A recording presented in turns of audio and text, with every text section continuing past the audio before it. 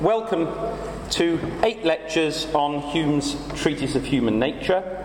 I'm Peter Milliken from Hertford College, and Hume is indeed the main focus of my philosophical research.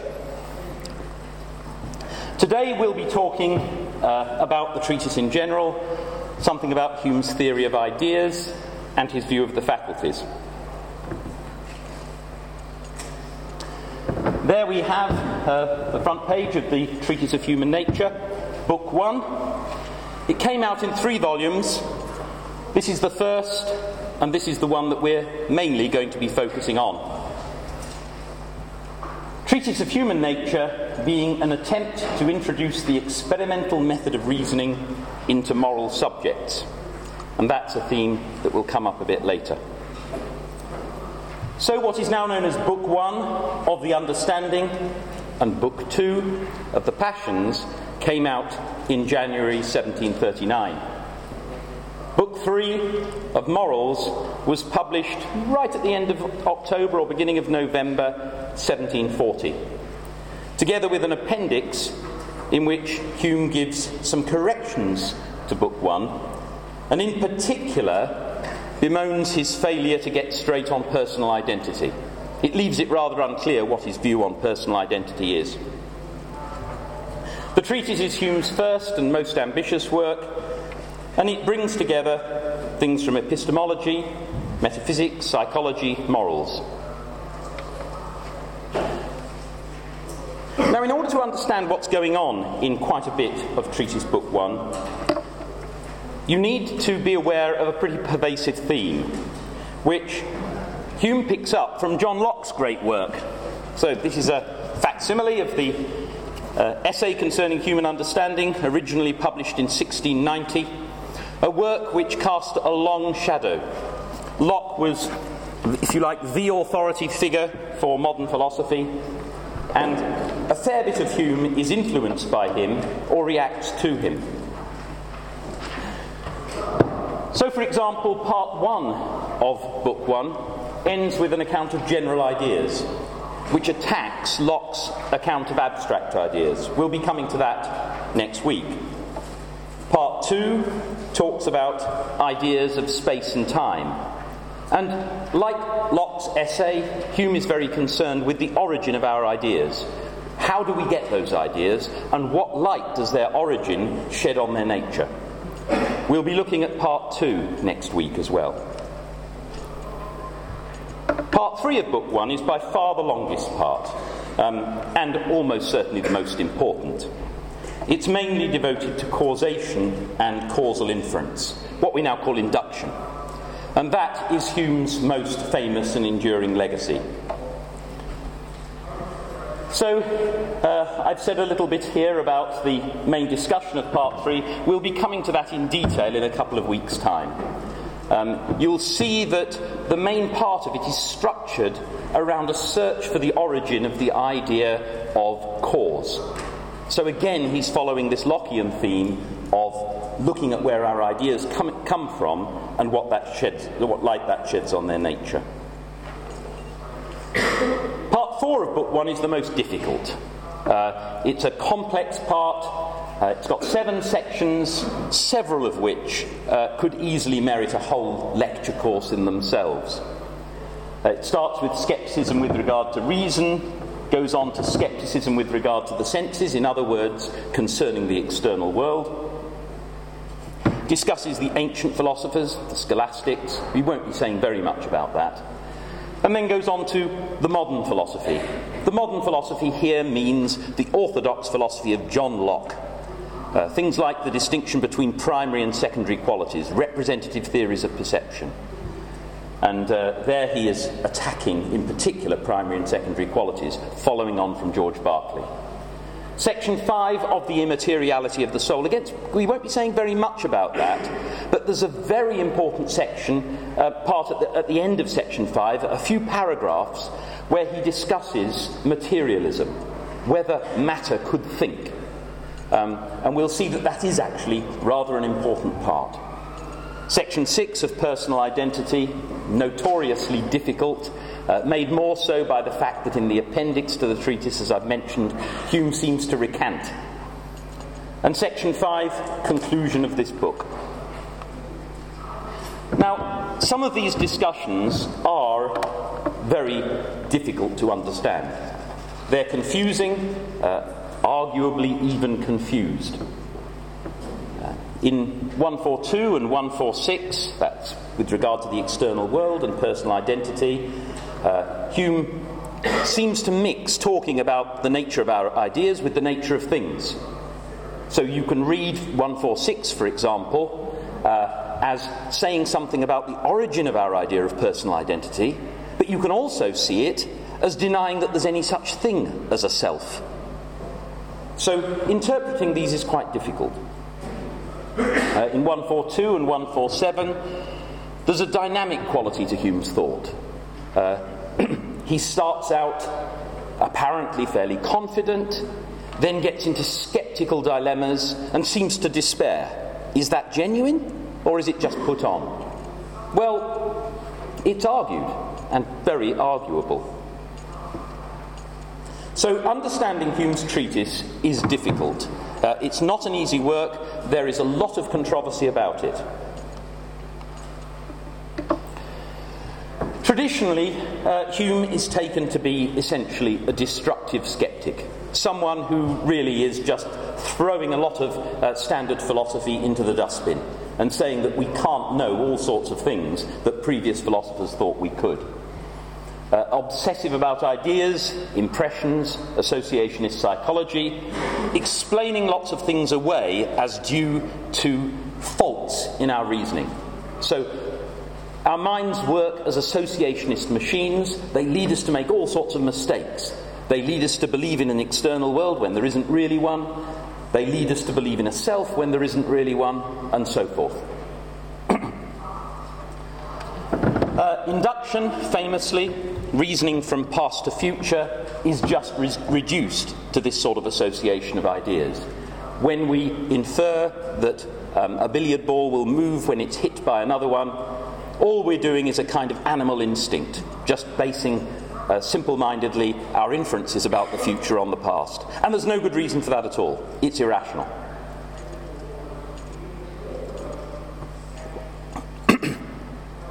So on this sort of account, we get a very negative picture of the treatise. But it can't be the whole story. Think back to that subtitle of the treatise, an attempt to introduce the experimental method of reasoning into moral subjects. In other words, what Hume wants to do is take the sorts of inductive methods, experimental reasoning, that's doing experiments, looking at what's happened in the past, using it to draw inferences about the future, and he wants to apply that to moral subjects, in other words, human science, the world of humans, the world of the mind, just as Newton and others have applied it so successfully to the physical world. That doesn't sound like a complete skeptic. In Book 2, we get a systematic account of the passions, our feelings and emotions. Again, we seem to have a scientific ambition there, an ambition to explain how our minds work. Book 3, we get a systematic account of morals. Now, I'm not going to be saying very much about those two parts in these lectures. I will a bit. We'll see that Hume's account of liberty and necessity is very pertinent. I'll also be saying a little bit about Hume's famous arguments regarding motivation and the origin of morality, because they bear a lot on the understanding of Hume more generally. But at any rate, if we're trying to interpret Hume, seeing him just as a destructive skeptic doesn't seem very adequate. Now, some years later, Hume recast the treatise. And in particular, a very famous work of his, The Inquiry Concerning Human Understanding, came out in 1748. In fact, it was originally called Philosophical Essays Concerning Human Understanding, but we now know it as the First Inquiry. Now, this covers a lot of the central ground of the treatise. it also leaves out a lot. It leaves out most of those bits that in the treatise are most confusing. And again, we've got an interpretative problem. What do we make of that? Is Hume just serving up the more palatable bits? Does he still believe all those things that are so difficult? In which case we've still got the problem, how do we understand them? Or has he come to see them as inadequate? Has he rejected them because of the confusions to which they led? Well, we don't know. And scholars can argue about this, and do argue about it, endlessly. But what I want to point out here is that the theme of the inquiry is very far from being destructive. So if we're trying to look for a major purpose behind Hume's Book 1, it seems rather implausible to see it in the destructive light, or at least to see it predominantly in that way. I personally think that Hume's inquiry can be seen as something like a manifesto for inductive science. I'm not going to go into that in detail now. If you want to read about it, in the Oxford World's Classics edition, my introduction takes you through that in detail. It goes through the work. It also points out a lot about previous influences and explains how Hume can be seen as reacting to them and essentially making a case for inductive science as the way we should go to understanding the world. If we want to understand how things work, we have to base our conclusions on experience. We cannot rely on either a prioristic metaphysics or religious authority. So there is a negative message there. A prioristic metaphysics won't work. Religious authority is generally bunk. But there's also a very strong positive message. The possibilities and recommendation of inductive science. Incidentally, the introduction is also available from this website, davidhume.org. Now, understanding exactly the relationship between the treatise and the inquiry must take into account the timeline. So here I've done it's a to-scale timeline of Hume's life. So we've got his birth in 1711, as I said. Next year, 2011, is the tercentenary of his birth, so a very big event. He tells us that in around 1729, he was engaged by a new scene of thought. He was excited by new philosophical ideas which transported him beyond measure. We don't actually know whether that's the scene of thought that led to the treatise, but at any rate, he got very excited by philosophy. After trying various other things, he decided to become a philosopher. He had a small private income, went over to France, and for 3 years there he wrote the treatise. He then came back to Britain and published it. So Treatise Book 1, as I said, published at the end of January 1739. Now these little dots that I've put in the diagram are places where Hume expressed regret for publishing the treatise, where he said, "I've gone to the press too soon. I wait with impatience for a second edition because there's lots of corrections I want to make." Or after he's published the inquiry, so the inquiry is here in 1748, he's writing to friends saying, "Don't bother about the treatise, read the inquiry." So clearly this poses a question: what are we to make of these recommendations of Hume's? Does it mean that he thinks the treatise is rubbish? Incidentally, I've marked also the abstract of the treatise there that came out in 1740 was probably written around September, October 1739. So just 8 months or so after writing after having published the treatise, Book 1 and Book 2, Hume is writing the abstract of the treatise as a sort of puff for it. It's a summary saying, here's this treatise of human nature, it's a wonderful work, anonymous, and here's an anonymous puff for it, which is going to explain a little bit more engagingly some of the main ideas. Now, what's particularly interesting is that if you look at the abstract of the treatise, the ideas that it picks out and the flow of them, the direction in which it goes, is very, very similar to the inquiry. It's more similar to the inquiry than it is to the treatise.